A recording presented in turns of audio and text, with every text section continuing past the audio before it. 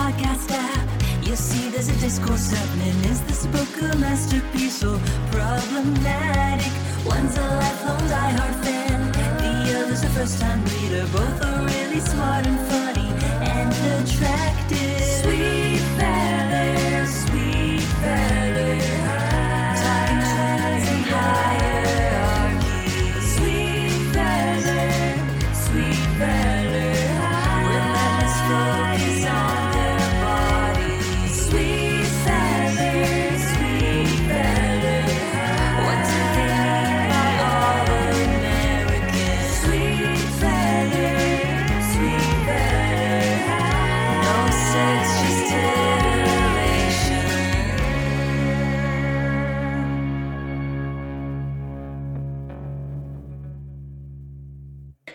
Well, hello and welcome. Oh my God. Technology fails us yet again. You know what? We live and we learn. We And live, we learn. Each day is a gift. Each day is a gift to be broken open like so many hearts.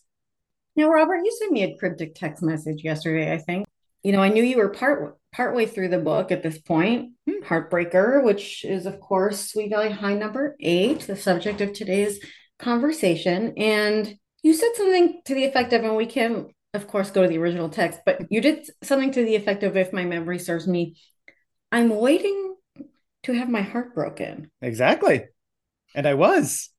And, we didn't let it get too far past that because we No. did want to hashtag save it for the pod. But I had, some interpretations and something I was surmising of what this may mean. And I look forward to kind of hearing from the horse's mouth, as it were, how you felt about this book. I'm happy to be that horse today. This one was funny. This was a funny one.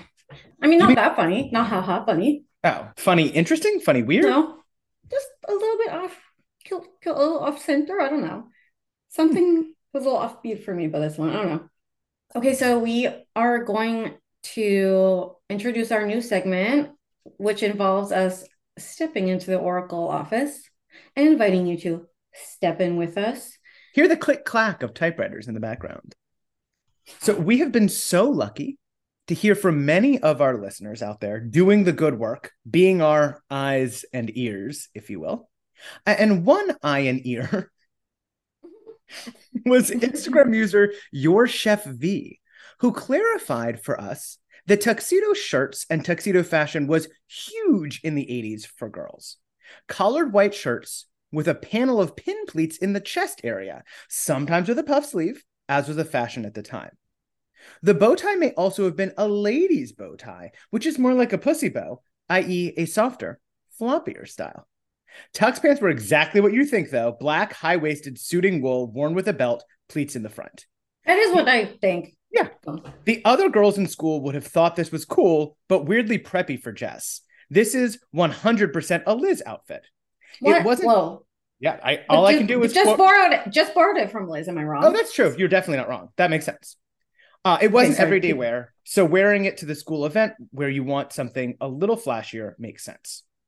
So that was. But she wore it the whole day. She wore it the whole day, right? Yeah, she wore it. It was a regular day outfit, which is powerfully strange. I don't know. What kind of shoes do you think she's wearing with it? Oh, that's a great question. It doesn't. Obviously, it doesn't clarify. She's certainly not wearing like shiny black tuxedo shoes. Certainly not. It would be great if she was wearing like a white sneaker. Oh, I would love a white sneaker. Oh, absolutely. Like a ked? I don't think that's what it was. Okay. I think it was Liz's and just borrowed it, right? Because the reason I think that is because, didn't I text you the other day, and this is not a spoiler, but when I was reading book 100, it comes up again. And I'm pretty sure in book 100, and you won't know this, but it's referenced as like Liz's favorite outfit. We're going to move on to another eye and ear. We heard from listener Lizzle49, who pointed out, interestingly enough, her grandmother was in a sorority in high school. Now, that was in the 1940s. Where? Thank you for asking. She went to high school in a predominantly Jewish neighborhood in Baltimore, so quite different than Sweet Valley. I thought this was very interesting. So at least we know of one high school sorority, Lizzle's grandmother in the Baltimore. 40s. Okay. Yeah, Baltimore. Great. Good morning, Baltimore. So maybe that's what's happening. We heard from Sarah, Sweet Valley Traver, I hope I'm saying your last name correctly, Sarah. We've actually been doing quite a bit of messaging and I've really enjoyed it.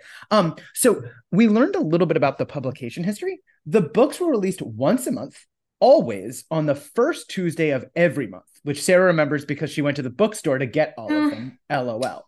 Wait, did she have the whole collection? Yes. Oh, Sarah has the whole collection plus.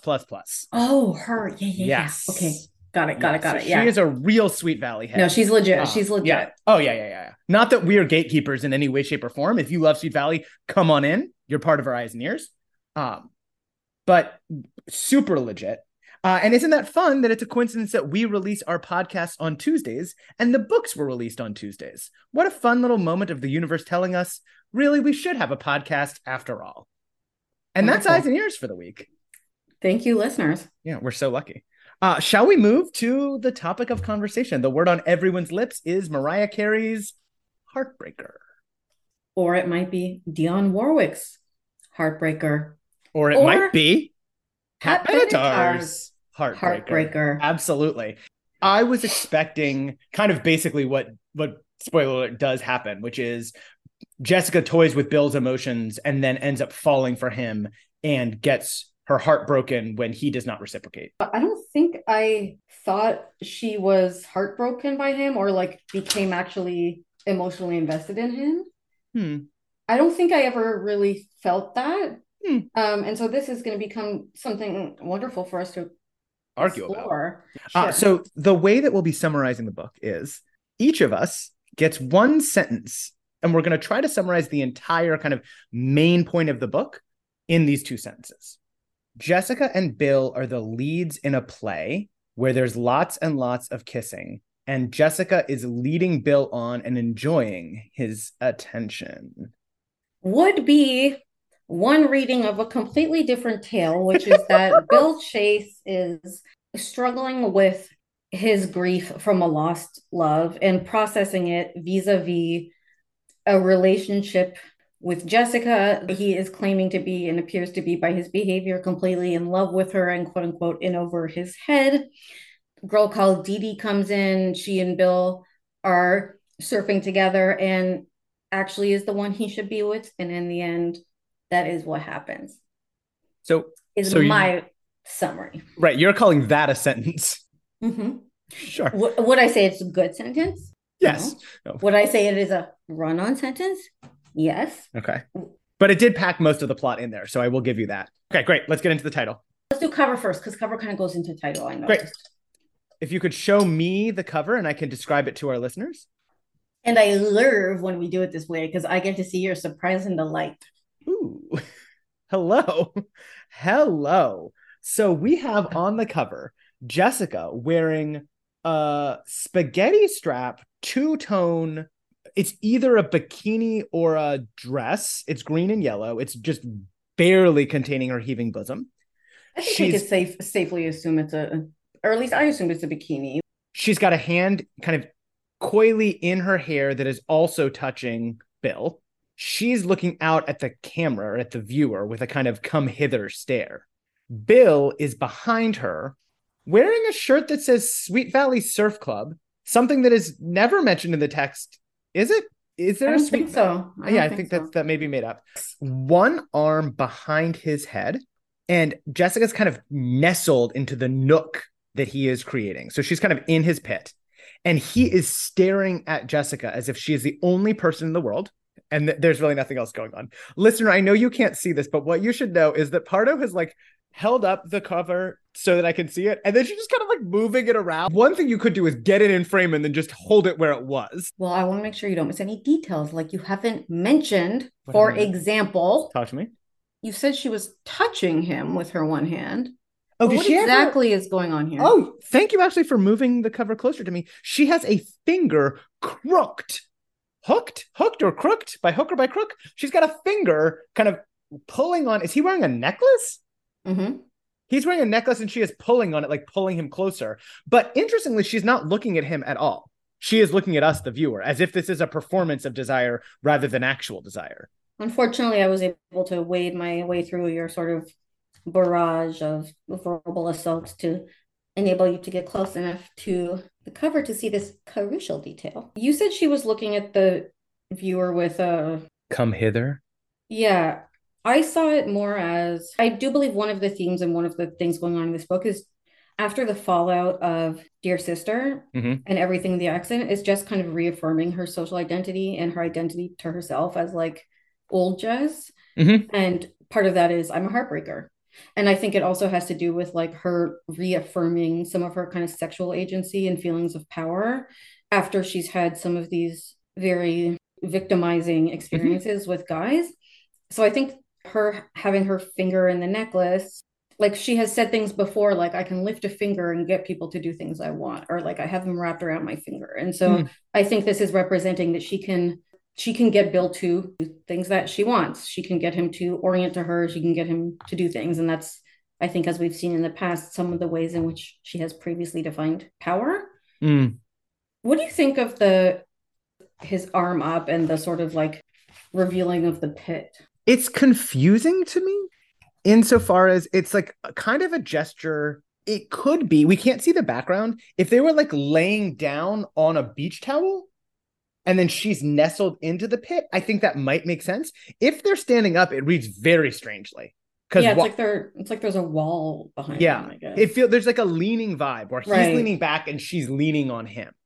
Yeah, I could see that reading a couple of ways. Like one, I guess it could be like his sort of his surfer demeanor is casual, and that's like a could be considered a Yes, very like casual, chill stance because he's relaxed. He's sort of leaning against the wall lean, in a lean, way. lean. I could see that being something. This is probably an overread. When you're in that posture, you're vulnerable in a way.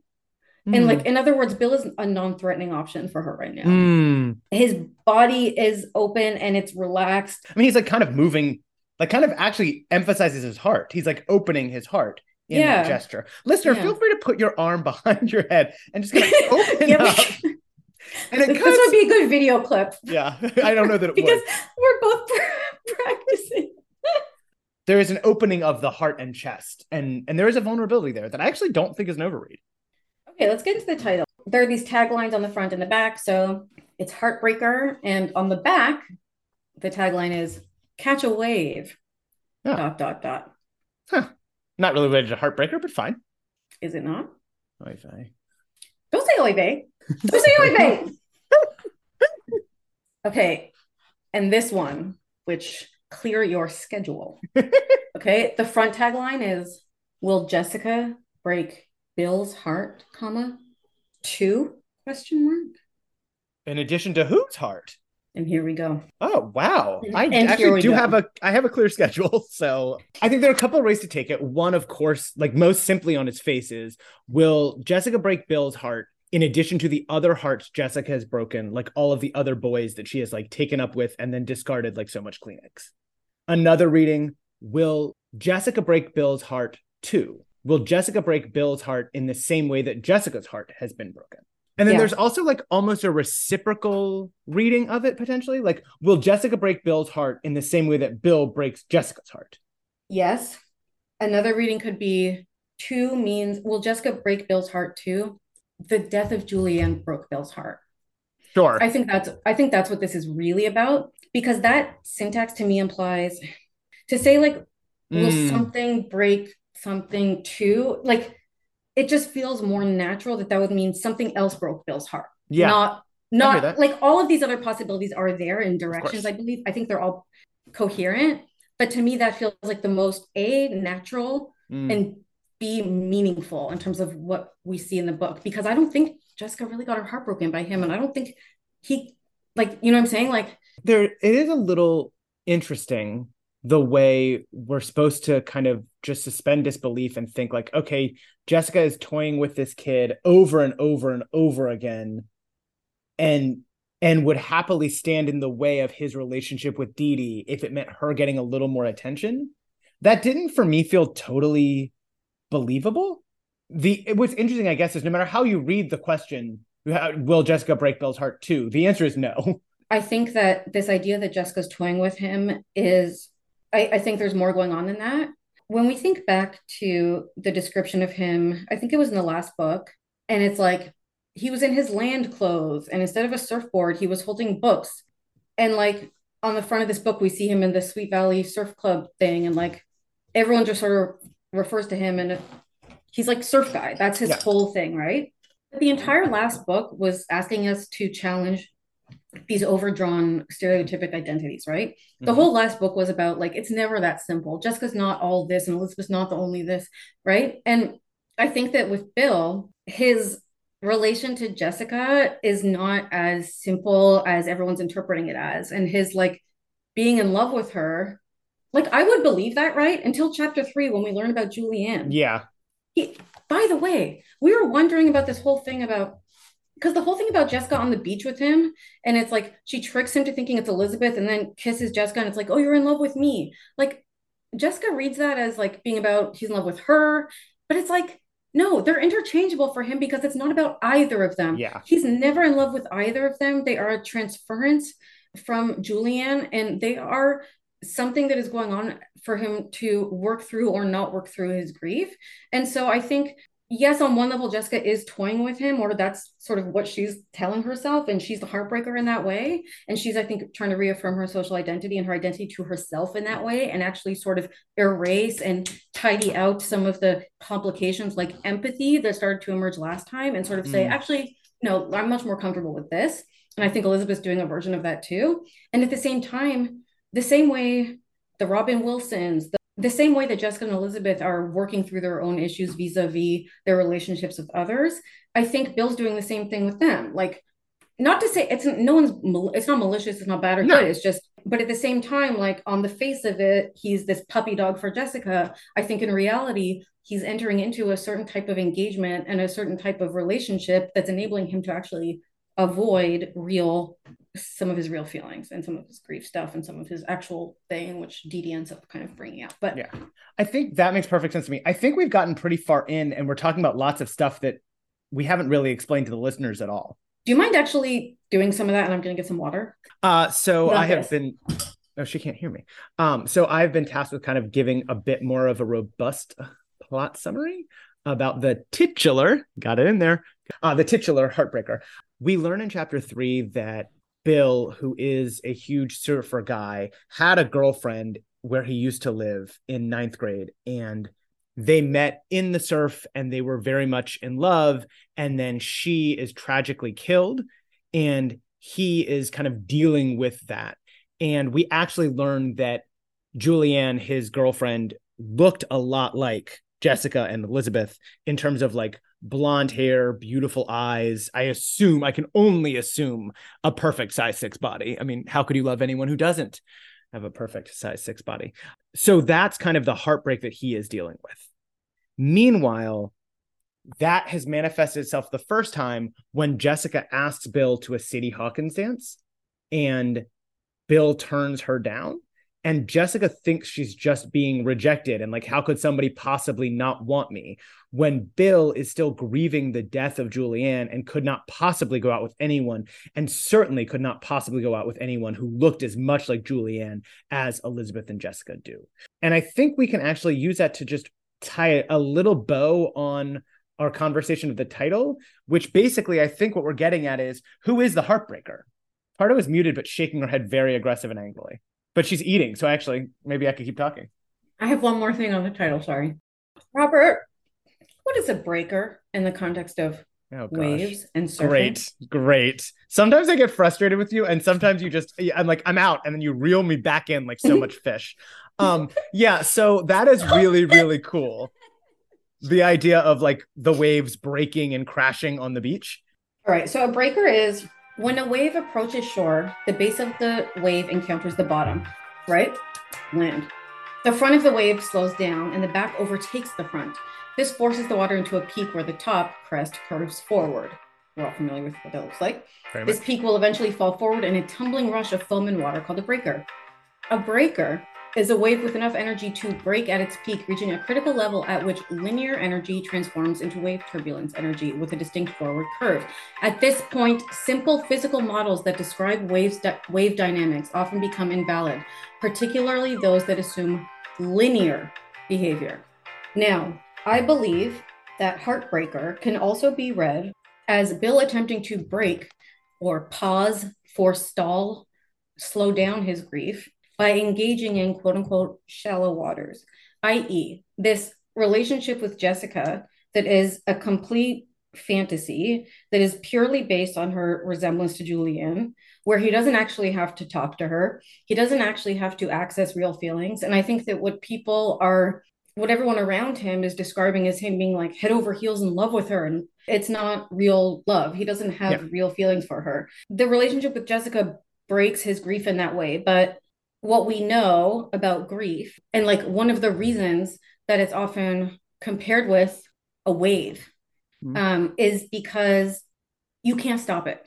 It's coming and it's powerful. It will overtake you. In the same way, if you're in a tidal wave, if you're in a current, the way to die and get out of breath and drown is to resist it. And that's how you're going to get tired, and that's how you're going to not make it. The way to survive is to float, to ride it out, or to, as the tagline on the back of this book says, catch a wave. And I think what ultimately happens when, in the end, Bill has that moment. Bill has a moment with Dee Dee where he sort of recognizes there's something between them, and the relationship he has with her is actually more, authentic than whatever has been going on with Jessica. That's a real moment for him where the things that he's been sort of repressing, he's going to now have to start engaging with. And there's a really beautiful moment when I think he finally kisses Dee Dee where it says he feels like he was drowning. And I think that's for two reasons. One is because his engagement with her, because it's authentic and because it's emotionally close, is forcing him to engage with his feelings of grief and loss with Julianne in a way, and is going to naturally bring some of that up. And also because feelings of real love are similar to grief in the sense of giving into something that makes you lose control, in the sense of being overwhelmed. I think the parallels between grief and the ocean are very clear and make a ton of sense. I do want to tell you that Pat Benatar says your love is like a tidal wave spinning over my head, drowning me in your promises that are left unsaid. You're the right kind of sinner to release my inner fantasy. The invincible winner, then you know that you were born to be Heartbreaker. Right? So Jessica's reaffirming her God-given role as Heartbreaker, and Bill is sublimating himself by going into this tidal wave and sort of absolving his agency the way we've seen Elizabeth do. But I think what's so funny about this is that if Jess and Bill ever got real with each other, they would actually have so much in common, because he's dealing with his guilt over Julianne and potentially his role in it. She's dealing with her complex feelings about her potential role in everything with Liz. So let's flip a single page. Jessica purred seductively in Bill's ear. Maybe we can get it right this time. Color flooded Bill Chase's tanned cheeks, turning them a dull brick red. Jessica knew he was really squirming. It was only a rehearsal for the drama club's spring play, but to Bill, it was obviously all too real. Poor Bill, she thought, suppressing a wicked smile. He was madly in love with her. It was too good an opportunity to let pass. I liked the opening insofar as we just left them off making out. In the end of the last book, they're making out on the beach. And so she says again, kiss me, maybe we can get it right this time. And in my head, I'm like, ooh, like maybe they really are falling for each other. Maybe like they can get their relationship right. And then there's this abrupt moment. It was only rehearsal for a drama club school play. Right. So until that point, we would be forgiven and I think encouraged to assume we are still at the beach. Yeah. We are maybe still even in that same beach interaction. And so what a shock, like so much of a pail of cold water on one's head to learn that this was a rehearsal for a school play. It is not actual romance. It is the simulacrum of romance, perhaps. This is where, listeners, I got off on a wild tangent because they're rehearsing the big love scene from Splendor in the Grass. And so I immediately was like, well, if they're going to name check a play, a famous play, I'm going to have to kind of look it up. And I learned a ton about Splendor in the Grass. Okay. So first off, it is very, to me, and I'm sure an eagled eye or ear out there will set me straight, or set me as straight as you can get me. Splendor in the Grass isn't a play. Splendor in the Grass is a movie from 1961. It was remade in the early 80s. Splendor in the Grass centers on two teenagers in high school, and it's known as kind of like the big high school romance movie. The teenagers are Bud and Deanie, and they basically want to get it on. They want to explore the sexual side of their relationship, and their parents tell them not to. So they agree not to do anything. And then Deanie decides she actually does want to do something. So she tries to get Bud to have sex with her, and Bud rebuffs her. That leads to her jumping into a pond, like near a waterfall, trying to kill herself. She is rescued and then institutionalized. Bud goes to Yale. Bud's dad loses all of his money in the stock crash of 1929 and then kills himself. Bud's sister dies in a car crash. Deanie ends up with a guy from the institution, and Bud's wife stays with Bud, but knows that Bud is always going to be in love with Deanie. The end of the movie is a Wordsworth quote: "Though nothing can bring back the hour of splendor in the grass, glory in the flower, we will grieve not, rather find strength in what remains behind." Yeah, Julianne, grief. Right? We can't go back to how things were, but we're not going to grieve. We're going to look at what we are left with and find strength in that. And I think it's really interesting that they chose this movie to be doing the play of that is so focused on death and grief. And I think that's why when I was reading it, I was expecting more death. I kind of thought Dee Dee was going to die. Like, I thought more people were going to die and there was going to be a real heartbreak. Yeah, a couple of things that are connecting for me here is between the play, between the sort of little trick we're set up with of thinking it's this and it's something else. What is real and what is false when it comes to intimacy? And what does it mean for something to be real or fake? Because even though they're performing a play, and of course they're just performing a play and it's a rehearsal, Bill's tanned cheeks are still a dull brick red. And he's blushing and he's having some sort of, in some way, authentic, or it's being experienced as authentic visceral reaction.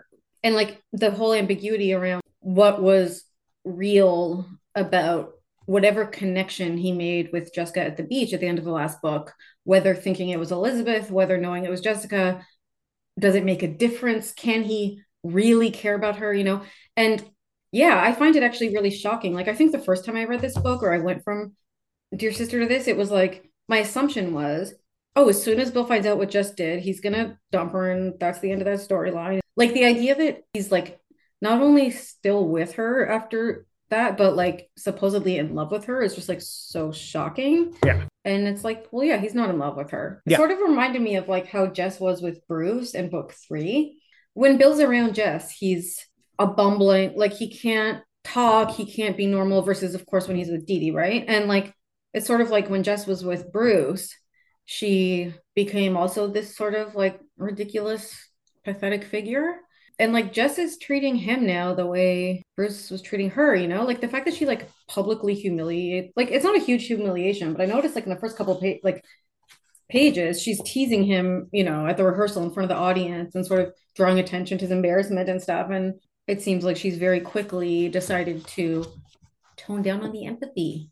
Yeah. She was starting to practice last week. And she's literally like laughing at him as she is luring him to kiss her and then laughing when he is kissing her, even though they're doing it for the play in the first place. So it is interesting. She like tricks him into saying, "I don't mind, I like kissing you." And then he gets really embarrassed about saying what he said because he's not, I mean, they're supposed to be in a play. A couple other things about Splendor in the Grass. Again, I've not seen it, but from what I read about it, like a lot of it has to do with like sexual frustration and like kids wanting to have sex and their parents are telling them like not to because their reputation in college and all this type of stuff. Yeah. And, you know, when we talked about dangerous love and we've been kind of exploring some of the allusions to sexual frustration in these books that I think is very real, I think it makes sense as a more generalized, like thematic parallel in that way. Another thing is that Judy Blume's book, Deanie. Oh, yeah. Which came out in 1973, references this. The first few lines have the central character, Deanie, explain that shortly before she was born, her mother saw a movie about a beautiful girl named Wilma Dean, whom everybody called Deanie for short, and that the first time she'd held her baby daughter, she knew the baby would turn out beautiful, and so named her Deanie too. And Deanie, which I have not read, but have learned about from the wonderful documentary Judy Blume Forever, available now on Amazon Prime by directors Davina Pardo and Leah Wolchok, and Of course, Davina is my sister. That Deanie is a book about a few things, including, and one of the reasons it was controversial and has been very controversial is because there's like, I think it's literally 2 sentences of masturbation, although it's not what the book's about, but there is some interesting things I think that it says around experiencing pleasure in the context of disability and just like teenagers having like positive like sexual agency and experiencing pleasure and that being like a good nice thing, which we don't have any masturbation scenes in Sweet Valley High. So, and it's interesting, I was noting that we haven't really seen Jessica kiss anybody in a situation that hasn't been at least a little traumatic until right now. I could be wrong, but I feel like most of the interactions we've seen between Jessica and men have been really, really bad. This is a moment where she can explore her sexuality to some extent. She can kiss Bill and keep kissing Bill and tease Bill and laugh with Bill and kind of be sexy and provocative. And there isn't that same risk and danger. Yeah, because his pit's out. His pit's out. He's weak. She smells on him from the pit, probably his weakness and the fact that he is not a formidable adversary for her.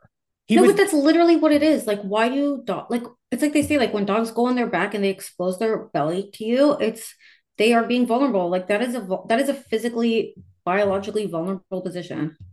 Really quickly, the drama teacher Jaworski also put an arm on Bill's shoulders, just on the perv tracker. Wait, you're okay with that? You're okay with that for Jaworski? I'll be honest, I didn't even flag it. Robert, that's an occasion for you to ask yourself some questions and reflect. Just because it's the drama teacher, there's a different standard? I don't know. Yeah, maybe that is what it is. Let's all meet here at the same time tomorrow. Don't worry, Bill. He added, looping an arm about his leading man's shoulders. You're doing just fine. Just relax and don't take everything so seriously. Yeah, maybe that's problematic. Combined with a conspicuous lack of an intimacy coach on set. So yeah, the narrative we're getting is that Jessica is quote unquote doing this to Bill to get revenge on him from rejecting her when she previously had asked him to a Sadie Hawkins dance. And for our many Gen Z listeners, a Sadie Hawkins dance was a thing back in the day where they would absolutely upend the sort of laws of the universe and let girls ask boys to a dance, and that's what would happen. I mentioned earlier that I feel that part of what's going on in this book is Jess and Liz both kind of navigating the fallout from the previous, like all the motorcycle stuff and everything after. And I think like one of the things that's notable is that we never see their actual reconciliation or like there having ever been a conversation about any of that stuff that happened. Like, so in the end of last book, Liz bonks her head, goes back to quote unquote normal old Liz, reconciles with Todd, and Jess is still at the beach. And in this book, they're all great and good. But I think each of them is still kind of working through it in their own way and sort of pulling, like they both kind of went to the opposite extremes last time, right? And now they're kind of figuring out how to land back on their what they're used to. And like, do they want to incorporate some of those differences or not? And I feel like there's some signs that each of them are sort of dealing with that. And so one of them is, for me on page 3, when Elizabeth sees Jessica teasing Bill and understands that this is not, she's not genuinely interested in him or whatever, which again, I don't think she got her heart broken. Elizabeth cornered her twin in the hallway after the rehearsal and forced Jessica to meet her gaze. It was like looking into a mirror. And so this is really interesting, right? Because often we've had the convention of starting by them engaging with each other with the sort of intermediary of the mirror. In this one, Elizabeth is asserting herself. She's cornered her twin and forcing Jessica to meet her gaze. So we're back to old Liz, but, remember when we had new Liz in Dear Sister was the first time she set a boundary about borrowing clothes? I think she's trying to see what can I keep from that, right? So now she's back to old Liz, but she's forcing Jessica to meet her gaze. And, I think there's a scene later when they're doing the dishes, Liz similarly sort of ultimately ineffectually, but puts up a bit more of a fight than usual. Or she's like, yeah, I'll do the dishes, but I'm not doing it by myself and you better help me kind of thing, right? And so to me, it's like she still wants to keep some of that. How well is she able to integrate these things? I think not so well. And she ends up going back, but. Yeah, but I think that it is interesting that she is trying to assert herself a little bit more. Jessica tries to kind of brush it off and be like, I'm not doing anything wrong. It's fine. And she says, can I help it if he's in love with me? And she says, come on, Jess, that's like the spider telling the fly it's his fault for getting stuck in the web. And it feels like we're again grappling with these ideas of responsibility and whose fault is what. There are a couple of different moments where it does feel like we're seeing teenagers work through their own morality. Then Jessica says, are you implying I'm responsible? Remember, Liz, I only went out with him in the first place to save your skin. And then they talk about Bruce, and Liz is, shudders to remember she had been out with Bruce. The trouble was she had been her normal self the night she had gone to her beach house. And then Jess says, not that I'm blaming you. I know you couldn't help it. Right. And then she says, after all, Bruce is so disgustingly ugly and unpopular. Anyone would have had to be crazy to go out with him, right?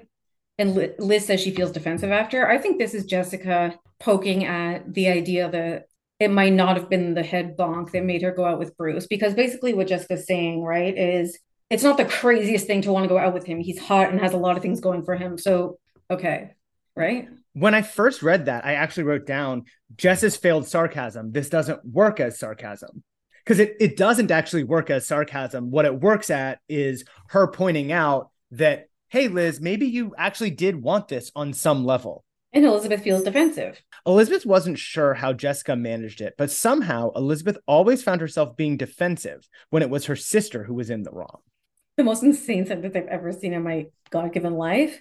For Elizabeth making herself passive, how Jessica managed it. Elizabeth found herself being defensive, as if she was blindfolded, dropped into a well, and woke up and was defensive. How does Jessica manage it? Getting me in this well. And then Liz kind of gives us the surface reading of the title Heartbreaker and what this could mean. Maybe for Bill, it is a problem. For you, I'm sure it's just one more broken heart to add to your list. Just be careful what you do to him. Okay, we have to get to the introduction of Patsy. Oh my gosh. Readers, buckle up. So Elizabeth says, oh, Bill's not going to win an Academy Award for the way he's kissing you. And Jessica goes, oh my God, Liz, speaking of kissing, looks like you've got competition. She darted a look over her shoulder. Elizabeth followed her glance, barely managing to stifle a horrified gasp. Standing beside Todd was one of the most beautiful girls Elizabeth had ever seen, and he had his arms around her. Elizabeth felt as if the bottom had dropped out of her stomach. Slowly, stiffly, she made her way toward them. Oh, hi, Liz. Todd disengaged himself from Miss America's arms as he greeted Elizabeth. Listen, I want you to meet an old friend of mine, Patsy Weber. Elizabeth stuck out a hand that was as limp as a rag in comparison to Patsy's cool, confident grasp. Hi, Elizabeth croaked. If Patsy was such a good friend, why hadn't she heard of her before? Nice to meet you, Liz. Patsy smiled, revealing glorious white teeth and a charming dimple in her heart-shaped chin. She could be a model, Elizabeth couldn't help but thinking. Patsy looked too sophisticated to be in high school. She was wearing a straw slim skirt, belted with a wide leather sash around her tiny waist, and delicate high heels. Her coppery red hair was cut fashionably short in the back, with a tumble of curls that dipped over her forehead. A pair of slanted green eyes regarded Elizabeth with friendly interest. So basically what happens is Elizabeth is jealous because this girl is so sophisticated and she also seems very friendly, and Elizabeth feels very threatened. There are a couple of interesting things to me about this. One is the unbelievably mean way that Jess kind of tees all of this up. Jess sets Elizabeth up to believe that Patsy and Todd are kissing, that they're all over each other. The language is so interesting. He had his arms around her. That's a hug, right? Maybe. I do want to say, yes, it's mean that Jess was looks like you have some competition. But to be fair, Liz called her a spider who's entrapping a fly. Wait, sorry.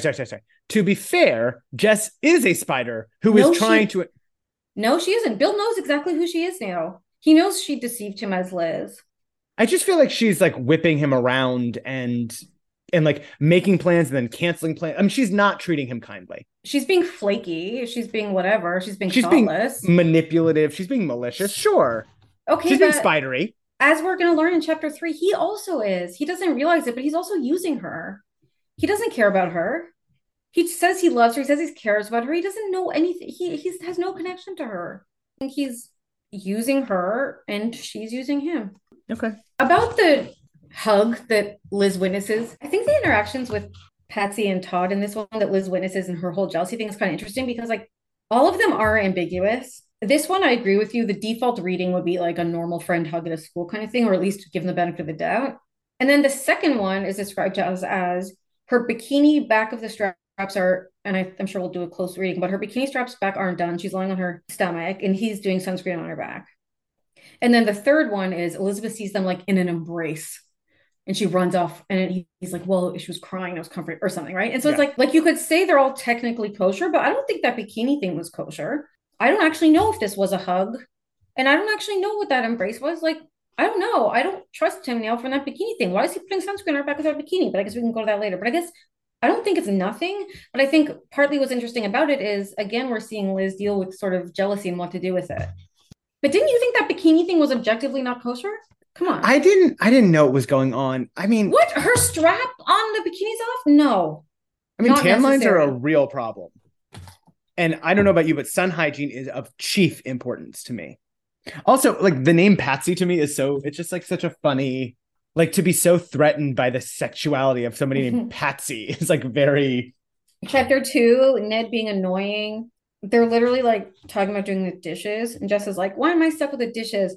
And she's like, I have a date. I won't be ready. And Ned goes, seems like I've heard that argument before. Sorry, Jess, but it would never hold up in court. The twins' father could seldom resist bringing his lawyer's logic into play. Gross. Then Elizabeth sighs and gets up from the table to help Jess do the dishes, even though it's Jess's turn. And she says, okay, I'll help you, right? You don't want to unpack the lawyer's logic more? We're labeling this lawyer's logic. It isn't lawyer's logic. It doesn't make any sense. He's just being a dick. It's absolutely not logic. It's not logic. That wouldn't hold up in a court of law. Right. And he very much uses this thing of supposed logic and supposed rationality. Like anytime the girls are like seeking their parents' advice or guidance on something, he'll always be like, well, I'm logical. And so I guess logic says, can we talk about Liz's sighs? Okay. There's a lot of Liz sighing in this book. And so here, like she sighs when she gets up from the table to scoop up the dishes. And to me, I see this as this sort of like, I don't want to say performative resignation. I noticed that we also see Alice sighing. And like, I think that this, like her sighing, Elizabeth sighed and got up to do the dishes. And then like Alice sighed and got back to finishing her coffee. And it's like, I don't know. That's just what they do. Mm-hmm. The life of modern woman is just to like kind of be put upon and then just kind of be annoyed about it, but do it anyways. Yeah. And then she's like, well, and then she goes, Liz says, well, I command you to get into the kitchen. I said I'd help, but I don't want to get stuck doing it all. And then she's trying to look stern and waves a fork at her. And then they get into this scene of having a soap suds war. And it's like, there is an actual underlying tension here that isn't being addressed, that's being enacted through the playful soap suds war. Yeah, the playful soap suds war makes absolutely no sense. So as soon bizarre, as Jessica's right? What, sorry? So bizarre. As soon as Jessica's back was turned, Elizabeth scooped up a handful of suds and let fly. Not to be outdone, Jessica retaliated with a soapy volley of her own, an attack that left both Elizabeth and the floor drenched. See what you made me do? Jessica gasped when her laughter had subsided. Now I'll never be finished in time. It like almost to me felt like a performance, like a pillow fight or a tickle fight that like is like a sexy thing. You know what? I just didn't feel like it's like we're at the car wash or something with our wet t-shirt contest. Oh, I didn't see it as like that. I saw it as just like everything's fine, we're having fun, but like I actually want to fucking throw something at you because I'm pissed about this and I don't know how to say it. It's like how kids, we talk about how like they work out, they're in this liminal thing and they're adolescents and they're growing up and they're trying to understand these more complex situations and how they work through it sometimes with more childish frames of reference. And I think like them having this suds fight, because it comes directly after Elizabeth's sort of neutered like attempts to assert herself with Jessica, it's like, so then she throws soap at her, you know, and then they're laughing, haha. It's like, I also think it's interesting that Elizabeth is the one who throws the soap. And in my mind, like my conception of this is like Jess would be the one to start the soap suds party and Elizabeth would be like the victim of that. And then Jessica says, see what you made me do, which feels to me very Elizabeth. Like it's like kind of in this way, an inversion of their traditional roles where Elizabeth normally is the one who says, you backed me into a corner. I had to do this stuff. I was in over my head. And Jessica normally is the one who like starts shit. Yeah. Cause like in this book, Jessica's sort of speaking the previously unspoken, which is like, for example, like when she says, when she sort of teases Liz of like, well, yeah, Bruce is so ugly. You'd have to have your head fucking bonked to go out with him. It's like, you actually, you know, in the same way when she says, look what you made me do, she's acknowledging that Liz provokes her passively. Right. And so Liz throws the soap at her back when her back is turned. And then she just keeps obsessing over Bill. Poor Bill, you never let up. He probably swam to Tahiti. It's like Bill's Robin here for Liz, I think, right? Like she's trying to assert herself with Jessica by like expressing concern about Jessica's treatment of someone else, but it's really about her own beef with her. That makes sense, because what Elizabeth is saying is like, you're using Bill to do all of this stuff. She literally says, you're using him as your gopher, you mean? And yeah. I think there is a way that she wants to be talking about the way that you're using me, but she can't talk about how Jess is using her. So she has to say, oh, come on, Jess, enough is enough. Why don't you give Bill a break? He's a really nice guy. What did he do that was terrible enough to earn the fate of falling in love with you? You're absolutely right. Like Elizabeth can't talk about like, I don't like how you treat me. So she does, I don't like how you treat other people, because it also gives her the opportunity to be good Liz. Jessica reacted the same last time of like, well, what? I like how she's like, I didn't hold a gun to his head. She's right. And same way with Robin, like all I did was take her, she said, can I take your dry cleaning? And I said, sure. Yeah. I didn't tell her she was my best friend. I didn't say this. Right. And like on one level, she's right. And I think similar to what we've seen previously, and I think we have a key passage, she says, I'm not holding a gun to his head. Maybe not, Elizabeth observed, but the way you tease him is just as lethal. She thought of something, and a slow smile spread across her face. I have a feeling he'll soon be put out of his misery, though. Jessica frowned. What are you talking about? I'm talking about Dee Dee Gordon. Elizabeth went back to scrubbing the broiler pan. Looks like she's got her eye on Bill. That little nobody? Jessica sneered. And then Elizabeth tells her he's giving Dee Dee surfing lessons, and then Jessica gets riled up and goes to stop them. So I think here Elizabeth knew exactly what she was doing. She's pouring gasoline on the fire. If she wouldn't have said that thing about Dee Dee, Jessica would have lost interest in a week or whatever, like how she usually does. And Elizabeth saying that this isn't going to work because he has his eyes on someone else, he doesn't have his attentions on you, and you're now in competition with Dee Dee, is provoking Jessica. So Elizabeth is, again, feigning concern for Bill. What she really cares about is herself. She's concerned trolling and actively being messy, getting herself involved and making it worse. And she continues to do that throughout the book. It's interesting because Jessica says in all of this, like Elizabeth says, what did he do to deserve this? And Jessica says, nothing, that's what. He's only getting what he deserves for ignoring me in the beginning, which has so many resonances. I mean, this is only book 8, and yet we could point to several examples previous where someone ignores Jessica, and like the punishment for ignoring Jessica is having your life imploded. Like she did it to Enid. She'll do it to Todd. That's what she does. She doesn't like to be ignored. There's this moment where Jessica basically makes Bill come over and bring her a copy of the script, even though she doesn't need it.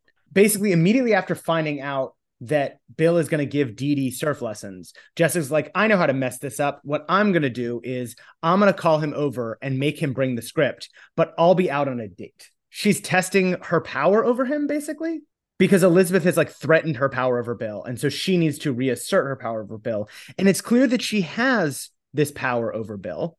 And then Bill's reaction to me led me to write in my notes, why is Bill so into Jessica? He doesn't mind waiting in line. He says all sorts of like wild things. Because he's in a fantasy of Julianne. No, I understand that now. But as a reader reading through it by chapter 2, we're led to be like, why is this guy so into her? Then it says, Bill's blindness where her sister was concerned reminded Elizabeth of an animal paralyzed by the headlights of an oncoming car. Thank you. If he didn't watch out, he was going to get squashed flat, she thought. And it's the same thing of like these absolutely insidious metaphors where the same way Elizabeth loved to tell herself that she was in quicksand and she was in too deep and all the rest of it, she's saying that he's paralyzed. He has literally no agency. He's the victim of this car. And then again, she's just so messy, like getting involved and giving him advice. Like she doesn't need to be doing any of this. She does not need to be doing this. He will work it out. Sorry. I'm so annoyed at fucking Liz. But it's what's interesting to me is the way that Liz is reacting to what she perceives to be Jessica's power. And what Jessica is trying to do is assert her power. So in some ways, like Liz is completing the circle of what Jessica needs. It's like they're both settling into their old roles. Exactly. Elizabeth tries to get in touch with Todd and his mom says she's not home, and Elizabeth starts to feel panic as she imagines he may be out with Patsy. We get to chapter 3. Chapter 3, in my mind, is the moneymaker. It is the crux of the entire text. And Bill ends up on the beach. We're supposed to think he's really upset about Jessica. He scooped up a handful of cold sand, letting it trickle slowly through his fingers. He was remembering another time, another girl. It had been so long and the memory was so painful. He tried to shut it out, but he couldn't do it. Couldn't stop the memories from coming any more than he could stop the tears that were rolling down his cheeks. Her name was Julianne. He had gone out with her when he was living in Santa Monica before his parents got divorced and he and his mother moved to Sweet Valley. They were freshmen when they met. It turned out that they had more than surfing in common. It seemed to Bill as if they'd known one another for years. When he kissed her, it was as natural as a wave breaking. After that, they were inseparable. Bill grows to love her more with each day. Sure, they'd had their fights, mostly just silly little arguments, but they could never stay mad at each other for long. Bill would never forget the fight they'd had the night of Sue Cuthbertson's party, though. He'd accused Julianne of flirting with Eddie Roth. It probably wasn't true.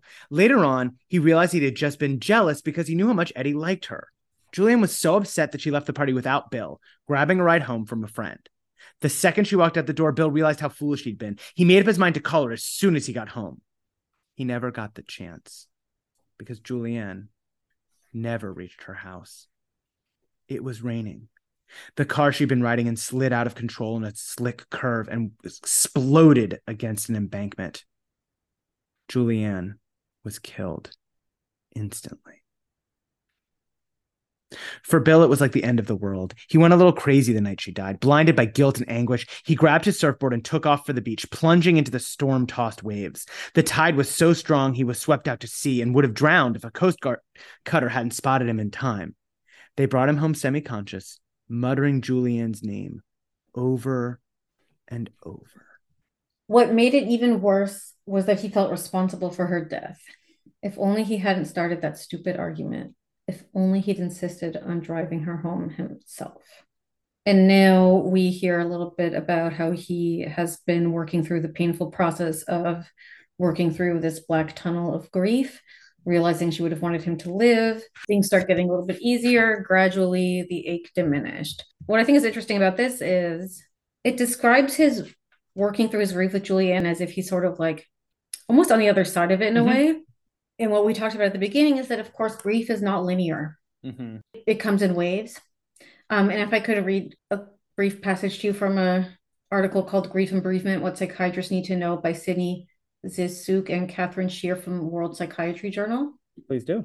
At first, these acute feelings of anguish and despair may seem omnipresent, but soon they evolve into waves or bursts, initially unprovoked and later brought on by specific reminders of the deceased.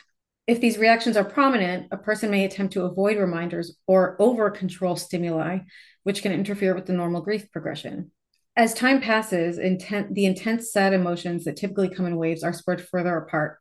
Typically, these waves of grief are stimulus-bound, correlated to internal and external reminders of the deceased. Grief is a fluctuating state with individual variability in which cognitive and behavioral adjustments are progressively made until the bereaved can hold the deceased in a comfortable place in his or her memory, and a satisfying life can be resumed. So I think like what we're seeing here is Bill has been kind of working through quote unquote his grief. And yet, however much time has passed, he is going to still be hit with these provoked or unprovoked waves that he must face. He stared up at the moon and for an instant his vision blurred and he saw a face that could have been either Julianne's or Jessica's. He blinked and it was gone. I think it's interesting the way that we talk about kind of the waves of grief and the stimulus or not stimulus bound. And it seems like he's getting over stuff. And then it literally says the first time he saw Elizabeth Wakefield, he was stunned by the resemblance to Julianne, the same shimmering blonde hair, the same deep blue eyes. He got goosebumps every time he looked at her. But that was right after he'd arrived in Sweet Valley. He still wasn't completely ready to let go of Julianne's memory. That was why he turned Jessica down that time she'd asked him out. He was scared stiff of falling in love again and getting hurt. Jessica, like her twin, reminded him too much of Julianne. So I think that's like a really compelling and interesting backstory, a totally believable and understandable reason why this grief would surge again when confronted with the stimulus. And then also an interesting moment because he is creating like a triplet moment. So we think of Elizabeth and Jessica as twins, of course, and then they have this literal ghost, Julianne, who is their ghostly triplet. Ghostly triplet. Right? Shiver. I've got shivers like I'm dreaming about my dead girlfriend. Yeah, and what I think is sort of funny about it is like, you know, with Todd, for example, we talk about like oh, if someone could confuse Liz and Jess, but they're so different, and what if someone could mistake them for the other? And it's like it's so sort of besides the point for Bill, which no one Yeah. realizes because like they're totally, it doesn't matter. They're Yeah. both being actually a replacement for even this other girl they don't even know about, which is kind Right. of funny in a sick, sort of sad way.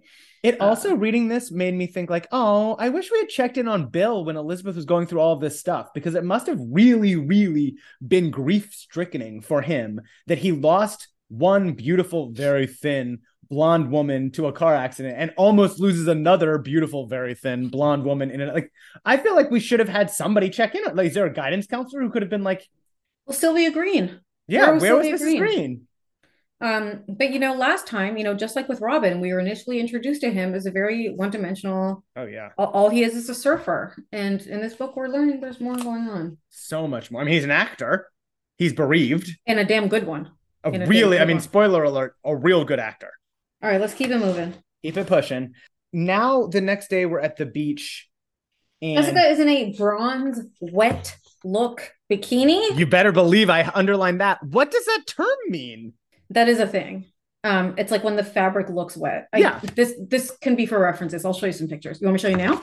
No. I mean, I have a picture of it. I know like what wet look means. So I don't know why I said, what does that mean? I guess I just was like, to me, wet look is like sex. Yeah. And she isn't not swinging her hips for the benefit of her male audience. You better believe, you know, she loves when people catcall her. And again, it's like she smiled. If Dee Dee thought she was any match for the Wakefield magic, she had another thing coming. You know, remember last time we had this whole thing of like, oh, who's the Miss New Butterfly of the Year? And who's the new Firefly of the Wakefield? And who's the new Wakefield? It's like she's reestablishing the Wakefield, you know, the old Wakefield twins identity. And the way she talks about like comparing the Wakefield magic and that like bronze wet look bikini, which with Dee Dee, who is wearing, of all things, a canary yellow one piece. Could you imagine? You can't even see her midriff. But didn't Jessica observe it actually looked good? She even managed to look alluring enough to make Jessica a little bit nervous. Yeah. And then she goes, still, Dee Dee wasn't half as pretty as she was. Why was Bill wasting his time? It's just so interesting that she like immediately returns to this capital of attraction. Like, my attractiveness is my capital. Why would you ever invest in someone who is less attractive than me? So then she butts in. She's pretty good at, like, this is mean girl behavior, but she's pretty good at it. Like, she does a pretty expert takedown of Dee Dee and basically is like, oh, I'd love to join. Like, she is so good at having her aggression be masked that she just says like, oh, I'd love to join in, but it looks like you're really busy. I wouldn't dream of interrupting. Baiting Bill into saying, oh, you're not interrupting. Maybe I could teach both of you. And then she's like, well, two's a company, three's a crowd. I guess I'll just leave. I hate to butt in. Like, she basically makes it hard for Dee Dee to not seem ungracious by not asking her to. It's brilliant. Yeah. Don't rush off on my account. I was just going in anyway. I've been in the water so long that I'm starting to shrivel up. Jessica wrinkles her nose in distaste. Gee, that's too bad, Dee Dee. Mind if I use your board? Like, she gall. She gets Dee Dee to come up with a plausible excuse for why she should go away, which Dee Dee shouldn't even give because she's should be the center of this action. And then it's like, ew. I know. It's like, oh, you're so gross. Oh, and can I use your board while it's so brilliant. Elizabeth's mad. How could Jessica be so obvious when Bill's doing suntan lotion on her? There's so much suntan lotion play. Yeah. Elizabeth is extremely triggered as usual. Right. But what's confusing to me, quickly, is there's a gross moment where Todd is putting suntan lotion on Elizabeth's back. He was in the midst of rubbing suntan lotion on Elizabeth's back. He paused to kiss the nape of her neck as he lifted her hair. I hated that. You hate that? Think about how much Todd hates that. He's gay. Sorry. I think what this also shows us is that Liz is now going through two moments, one of Todd on her and one of witnessing Jess and Bill, where a guy applying sunscreen on a girl is in the context of a romantic or sexual relationship, okay, or flirtation. Sure. And so when she sees Todd, then like for Todd to do it to her and kiss her in that context shows that it's intimate. So then when Todd's doing it to Patsy later, let alone Patsy's bikini untied, I think Liz is in the right to feel uncomfortable when she sees that, because what are her references for that? Todd kissing the nape of her neck. Is it going to be kissing the nape of Patsy's neck too? I hope not. One of the things we've talked about with Jess is how she experiences her power in the form sometimes of like what she sees as making other people do things, making other people Yeah, do of what she course. wants. On the cover, we have her finger, kind of pulling Bill by his necklace. We have in this book a few examples of part of the way she interacts with Bill and sort of gets him to do his bidding or her bidding or like asks him to do stuff is in through something that in linguistics we call indirect speech acts, which is Of when course. you're doing a speech act, which is making a demand, but you're doing it indirectly by like instead of making the demand, making a statement that by virtue of inference or implication, the listener can infer that you want them to do something for you. Yeah, for So example, what like saying like, "Oh, it's really warm in here, isn't it?" And then like the listener is supposed to infer and be like, "Oh, it is warm. I'm going to open the window." You didn't ask for the window to be opened, but by making the statement you made, you kind of lead a skillful listener into doing what you want anyway. Yes. And so Jessica says, "Oh gosh, all that swimming really made me hungry. In fact, I'm positively starved." She directed a beseeching gaze at Bill. And then Bill reacts on cue and says he'll run up to the Dairy Burger and get food. And then she says, "Oops, would you believe I forgot the ketchup? My mind must be a million miles away."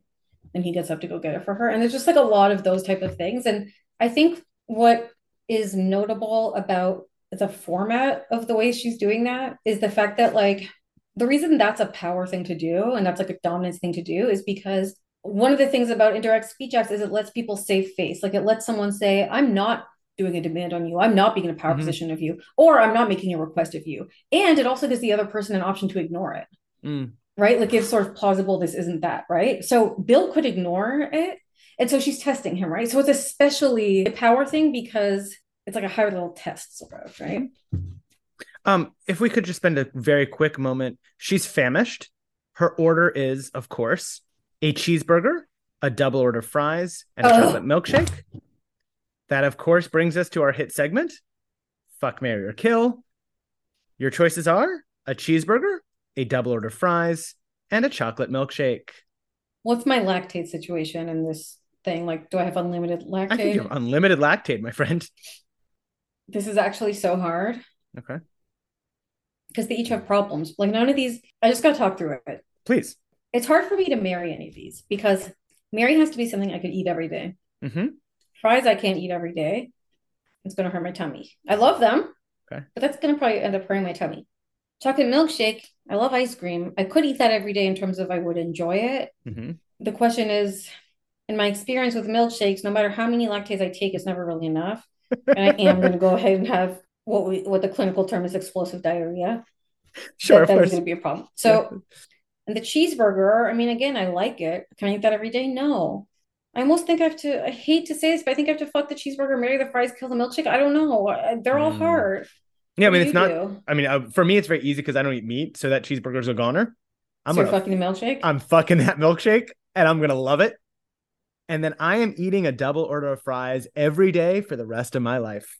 You know what? Let me kill the Marry me. cheeseburger. Let me kill the cheeseburger. Fuck the milkshake. I want to switch that because that's just one time I could take all the lactates, and I probably enjoy the milkshake more than the cheeseburger maybe. Plus I have Okay. fries, so that's salty. So I got some sweet. I got some salty. Exactly. What a life. Oh. What a life. Meanwhile, Patsy shows up wearing three tiny scraps of Yeah. material and a yard or so of string. Elizabeth had never seen anything so daring, except maybe pictures of the French Riviera. On anyone else, it might have looked sleazy, but Patsy managed to appear both elegant and alluring. So then Patsy says, I want to go in the water. Anybody want to come with me? And Todd's like, oh, I'm hot. I'll go in. And Liz is like, no. So basically, Elizabeth learns that not only was Patsy an old friend of Todd's back in the day, but they actually dated and that they actually maybe were even in love. And that actually the only reason they even broke up was because she moved away. We do get introduced to Roger Barrett, who has a big crush on Lila Fowler. So we're getting more of this kind of unrequited love. Dee Dee's really upset about Jessica and Bill. Liz is upset about Todd and Patsy. She talks to Enid about it. Enid says, if an old girlfriend of George's suddenly popped up looking like a clone of Bo Derek, I'd be worried too. Of course, we remember Bo Derek from All Night Long. It's just that there's so few pop culture references in this world. So it's funny that Bo Derek keeps coming up. And then there's this whole thing about like Enid's trying to convince Liz to sort of be rational or just like look at the evidence versus what she's interpreting, and says like, well, has he actually said anything to you about how, you know, he might be interested in Patsy, and like, have you actually talked to him? And Liz is just avoiding it. And she's too scared to talk to Todd about her concerns. She basically picks a fight with Todd, and it's ostensibly about Jessica, but of course it's actually about Patsy. And this is just another way that we see Elizabeth can't actually have the conversation she wants to have, so she's having other conversations. It's just like the soap throwing from chapter 1. Todd and Bill talk, and Todd gives Bill advice that basically he should be careful about Jessica. And then Bill seems a little bit annoyed. It says, "Thanks for the advice, Todd," Bill said, rising stiffly. "But don't worry, I can take care of myself." And Todd says, "Hey, you're not mad, are you? Maybe I shouldn't have said anything." "No, I'm not mad at you, Todd," Bill said. As he walked away, he realized the truth. He was angry, but not at Todd. The person he was angry with was himself, only he didn't know why. Bill shows interest in Dee Dee. Jess feels threatened and keeps interrupting their plans. And so this is the newest one, is the pool party. This is kind of an interesting moment because Bill actually does say, no, I promise Dee Dee I'm going to be with Dee Dee. And then Jessica lays it on thick. And all of a sudden, Bill forgets about Dee Dee and then blows her off. Yeah, Dee Dee's preparing for the surfing competition. Bill's been helping her train for it. And she's like, basically says like, well, I have to compete myself anyway. I might as well like do some surfing by myself. And then Jessica has this great line. I think Dee Dee's absolutely right. A girl really needs to be self-sufficient these days. And I just like love the way that she is able to just play everyone. We're at the pool party. Jessica attempts the famous Wakefield dive, which is just a regular dive, and everybody is like clap, like not even, there are no flips involved. She just dives into the pool and everybody claps. Yeah, well, she's a Wakefield. It's a Wakefield dive. Yeah, I mean, but it just feels like, wow, everybody is wildly into this.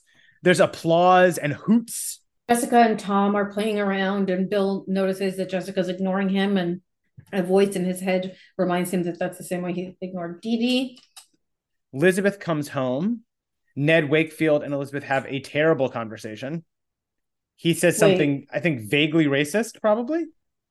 Yeah, Apache Indians capturing people. Not good. Wait, I'm stunned that you didn't mention Elizabeth was struck, as she often was, by how athletic her father looked. Oh my God, I have notes on that. I'm so sorry. I have that highlighted and I wrote gross. Sorry. Her father greeted her as she walked inside. He was sitting on the living room couch, bent over a pile of papers spread across the coffee table. Elizabeth was struck, as she often was, by how athletic her father looked for someone who spent so much of his time at a desk poring over legal briefs. He was tall enough to be a basketball player with like a Todd. dense... I'm sorry? Like Todd. Oh, fuck. Ooh, gross. Yeah. With the densely muscled trimness of a swimmer or track star. That is really disgusting. Like, that is really, really fucking weird. Yeah, not okay. So Elizabeth decides that she is going to go out to the pool party. Her hair is up in a ponytail, but she decides to yank the rubber band off of her ponytail. There, with her hair shimmering loose about her shoulders, she looked much more seductive.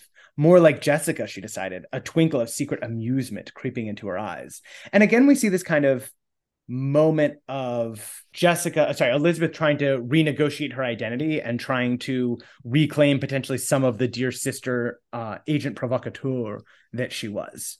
She goes out to the party and gives a muffled cry at what she saw. There was Todd, crouching over Patsy as she lay stretched in golden, queenly splendor. Right? On the chaise lounge. She was on her stomach, and the back tie to her bikini top was undone. Todd was rubbing suntan lotion on her back with slow, circular strokes. Not okay. Yeah, I was wrong. I had blocked this out. I do have notes on it. This is icky. I'm sorry. This is not appropriate behavior. Okay, then Todd's trying to talk to Elizabeth. He sees she's upset. She doesn't want to talk to him. She might have inherited her looks from her mother, but her rock-hard sense of logic had come straight from her father. Yeah, I did and not it was love... illogical for Todd to fall in love with Patsy. I do not love the use of rock hard sense of logic when we're talking about how densely muscled her dad is. Like, this is gross. Jess comes in and talks to Liz. And she goes, I've always suspected he was kind of a rat. Liz wasn't sure she liked hearing Todd called the rat, even if she did feel like boiling him in oil at the moment. Call back to book 1 when Jess said she's going to boil Elizabeth in oil. I guess I really shouldn't blame Todd so much. I mean, Patsy is, well, look at her. What boy wouldn't be attracted to her? Todd and Patsy? Jessica's eyes widened. I didn't know anything was going on between them. Todd used to go out with her before he met me, before she moved away. Then Jessica decides to sort of encourage the suspicion that something's going on with Todd and Patsy and says, oh, I actually have noticed they've been together a lot. And it does look kind of suspicious. Elizabeth moaned and buried her face in her pillow once again. How was it that whenever Jessica tried to console her, she always ended up feeling worse? Because Jessica's not really trying to console you, sweetheart. She is playing mind games. So then, inexplicably, Elizabeth goes to interview the man who owned the building her dad's office is in. Because she's been writing this article about job opportunities for students in the summer, and he gives teenagers jobs. I don't understand any of this. It makes no sense. Who should she come upon but Roger Barrett, the one who has the crush on Lila? He is shocked to see her. She is shocked to see him. He's embarrassed to be there. And she's like, why are you embarrassed? Like, I'm sure that there are 50 kids who would love to trade place with you. People really want a good job in Sweet Valley. And he keeps being like, don't tell anybody that I'm working. And she's like, oh, like you have so much ambition to get a job on top of your schoolwork. Ambition, he said in surprise. I have to work. If I didn't, my family wouldn't be able to pay the rent. This is our first character who's actually poor. I actually think this is a really well done moment about the ambition because it shows like class dissonance and just like Elizabeth's sort of ignorance, or like not even, I don't even mean that in a bad way, but just like her sort of like upper middle class, like split level home with the pool. She and Jess, when they get jobs, it's to pay for extra things for themselves, right? Right. And like she assumes that if someone's taking on work on top of everything else, it's because they're ambitious and it's like careerism. And it's like, no, this is survival. Yeah. We pick back up at school. Something truly ridiculous is happening, which is that they are having a special lunchtime play rehearsal where everybody in the cast gets to skip a class so they can skip the class before lunch so they can have time to rehearse the play because they're rehearsing for Dee Dee's dad, who is a famous Hollywood agent. So the big kind of mystery for the back half of the book is that Dee Dee's dad comes to see the first rehearsal alone. And he sees that someone in the cast has the talent to be a big Hollywood star, but he won't say who because he doesn't want that person to be nervous for opening night when he will come back later in the week with a big hotshot producer. Jessica does this like big show of being like, oh, I wonder who it is. It certainly couldn't be me. It's not me. Like, definitely it's not me. Bill is still helping Dee Dee train for the competition. When they're practicing, she wiped out. She entered the wave a second too late. It was breaking over her instead of underneath her. The board shot out from under her and flipped over in the air. She tumbled backward, catching a glimpse of gray sky tilted at a crazy angle before she went under. Then she was thrashing and spinning helplessly in the churning surf. She panics. Everything goes black. Bill notices and saves her. He swam blindly, struggling to keep Dee Dee's head above water. His eyes were stinging so badly he could scarcely see. He wasn't sure if it was the salt from the water or from his tears. And I think what's going on here, this is an important moment for him, twofold. I think that one thing that's going on here is I don't know what the word is, not recoup, but where he couldn't save Julianne, he is going to save Dee Dee, right? So not to make up for, but to he's trying to rewrite his tragic past. Change the outcome, sort of. And in the same way, I think it's also in a way a reenactment of his own experience when he, in his grief, when he almost drowned, remember? And he got saved by the Coast Guard. So I think the same way Dee Dee's almost drowning here, I think he's also saving himself in a way, saving her kind of thing, right? I think this moment is really an emotional unlocking for him. When I read that, like, so he saves her, right? And it says, as he bent close to administer mouth to mouth, He became aware of how pale her skin was next to the dark wet swirls of her hair. How come he never noticed before how pretty she was? And when I first read this, I thought like, oh, that's annoying. Like he saves her life and she's just this like passive victim, and then he notices she's pretty because he can be a saver and he can be a hero to her. But then I thought, I think it's something actually more deep, which is that experience in the ocean with him, because it is the sort of reenactment and the rewriting and the, I don't know, redoing of these traumatic experiences, something is clicking or unlocking for him, and that is able for him to now engage with emotion and engage with love in a real way. Yeah. So he can see Dee Dee in that way. It seems like he was previously locked in only on Julianne or someone who looks enough like Julianne to be her ghostly twin or triple. And so this has unlocked a moment. At Brandeis, did you take, it was a Soch class, I guess, with Professor Timmermans? No. He wrote a little book called Sudden Death and the Myth of CPR, which is all about how basically like CPR doesn't work and how like most people don't actually survive and it's bad. Basically the idea that we have this kind of collective imagination that CPR is like a miracle thing and it saves everybody's life. And if something bad happens, you just do CPR and people just pop right back up. But really CPR, mouth-to-mouth resuscitation, like very, very rarely work. And when they do work, the people like don't return to the same quality of life and it's terrible. Yeah, you may know that in 1996, Diem et al. Published a groundbreaking article in the New England Journal of Medicine that found one of the things contributing to this sort of mischaracterization that exists in the sort of popular imagination is that there are significantly higher survival rates of on TV depictions of CPR than those represented in the medical literature. And there are concerns that this may lead to unrealistic impressions of the likelihood of success with CPR.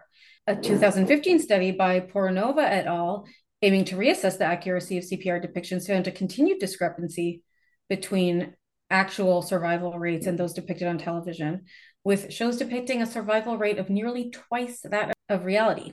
When we consider that CPR may be in some cases used performatively, that is to help families feel that doctors have done everything in their power to save the life of a dying individual, which is a very, very common occurrence.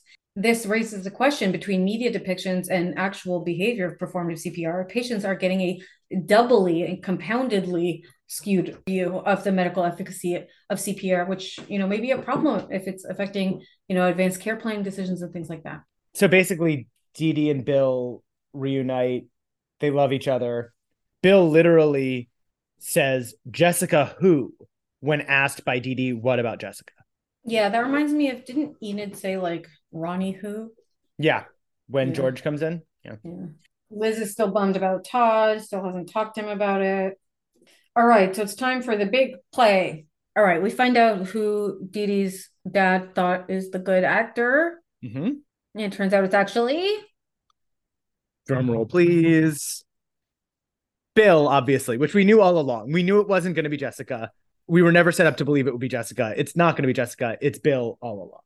Bill now Jessica starts sucking up to Bill again and is like, you're so great. I'm dying to hear all about your plans. What should we do next Saturday? So basically now Jess is into Bill and is hitting on him. Dee Dee overhears a tiny part of this conversation and thinks that her relationship with Bill is over, which makes no sense because they literally just said they loved each other, but fine. She runs away and Roger is there to pick up the pieces and console Dee Dee. He has empathy. Yeah.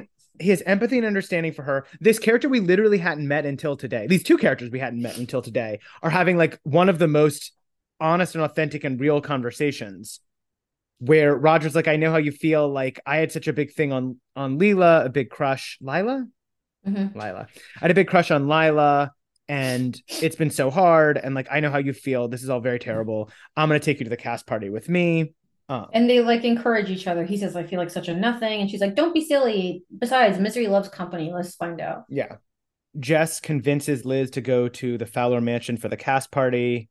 She immediately, of course, runs into Patsy, who says, oh, have you seen Todd? I was just talking to him and now he like ran out to get something in his car. Wait, Patsy looks stunning in a low-cut halter top jumpsuit made of some shimmery peach-colored fabric. It sounded hot to me. Me too. I love it. Especially with her red hair. Like, it sounds like it would really set it curly off. Red. Todd catches Elizabeth in his strong arms. Trapping her arms against her sides. It's no use trying to escape. Todd's voice was husky against her ear. I'm not letting you loose until you tell me what's going on. Are you trying to break up with me for what? And then she's like, I thought you were trying to break up with me. And he's like, no, I'm not. Me and Patsy are just friends. She's like, don't deny it. I've seen you in your arms. And he's like, what? Patsy was really upset. She just got a letter from her boyfriend in France telling her he met someone else. She was really broken up about it. So I put my arms around her to comfort her. You're the one I love. Patsy and I are just friends. Now, if you still want to run away, I'm not going to try to stop you. I hated this. I fucking hate Todd. His eyes were dark and liquid with emotion. Don't cry. There's a penalty for crying, you know. Oh, yeah? What is it? This. He leaned down and kissed her, setting loose a flurry of warm sensations in her. It was so gross. What's the punishment for saying I love you? Ew. Ick. Also, his eyes were dark and liquid with emotion. Dark and liquid like coffee? Coffee? Perhaps? Just say it. Say it, you coward. He has coffee-colored eyes. She says, I feel like such a dope. And he says, lucky for you, I have a soft spot for dopes. Fuck you, Todd. And I say that as a queer person. Fuck you. So they just keep kissing and kissing. And finally she says, I surrender. Jessica sees Bill and Dee Dee together, is embarrassed. Bill finally absolutely rejects Jessica in no uncertain terms in front of Dee Dee. She says, like, let's plan your celebration on Saturday. And he says, I've been trying to tell you, Jessica, I can't make it on Saturday. And she goes, oh, no problem. We can just as easily do it Sunday. In fact, that might even be better. Sunday is out too. He put his arm around Dee Dee, pulling her close as he stared into her eyes. Same with the weekend after that. You see, Jessica, I'm going to be pretty tied up from now on. And then we're basically ready for the cliffhanger. So Patsy and Tom end up together. Then Kara is threatening Jess and that she's lost her magic. Kara says, what about Roger? She says it cattily. Look at him. He's been sitting over there in the corner by himself practically the whole evening. I'll bet he could use some company. Lila groaned and clutched her stomach. Ugh, don't make me ill. I wouldn't dance with Roger Barrett if he were the last boy on Earth, she declared. Unfortunately, just as she said it, the record that had been playing ended. In the lull that followed, Lila's voice carried across the room, every word audible. I love it when that kind of thing happens. I love a record skip or a scratch or I love that moment. Roger turns red, his Adam's apple is working above his collar. Jessica couldn't help feeling a little sorry for him. A little glimpse of empathy. Yeah. Even Lila looked embarrassed as Roger twisted out of his chair, bolting from the room as if he just discovered it was on fire. Elizabeth, glowing as she walked in on Todd's arm, was just in time to witness the execution. Poor Roger. Looks like he's been put up before the Fowler firing squad. What would Lila do if she ever discovered Roger's secret? She wondered. All her sympathy went out to him. Roger's crush on Lila was worse than hopeless. It was positively heartrending. Roger and Lila have big surprises in store for them in Sweet Valley High number 9, Love on the Run. So I think number 9 is actually called Racing Hearts. Oh, so your book also says Love on the Run, and you have crossed it out and written Racing Heart? I didn't cross that out. A previous reader of the book did. And I think I checked my actual books. I think the next one is actually called Racing Hearts. I think that's it is definitely that's so interesting. Yeah, I don't know what happened. Maybe one of our eyes and ears can let us know, or we can Google it. But do you have any feelings, suspicions, or hopes about what's going to happen next book? Well, it's confusing because it was once called Love on the Run and now it's called Racing Hearts. And I imagine that Lila and Roger are going to end up together. And I do hope, I don't know how, I hope that somehow Lila's family pulls Roger's family out of poverty. I think that would be a great, nice moment. I mean, we just got introduced how poor Roger's family is. Wouldn't it be great if we could have a Deus Ex Machina of Lila's family just funding everything and now Roger doesn't have to work anymore or something? I think that'd be cool. Listeners, Pardo is making a face that can only be described as indescribable. There's anything I say. Don't say anything. Thanks for listening to Sweet Valley Hive, hosted by Robert Marks and Rebecca Pardo. For more, check out our Instagram at Sweet Valley Hive. Theme song by Yessie and artwork by Elliot Carroll.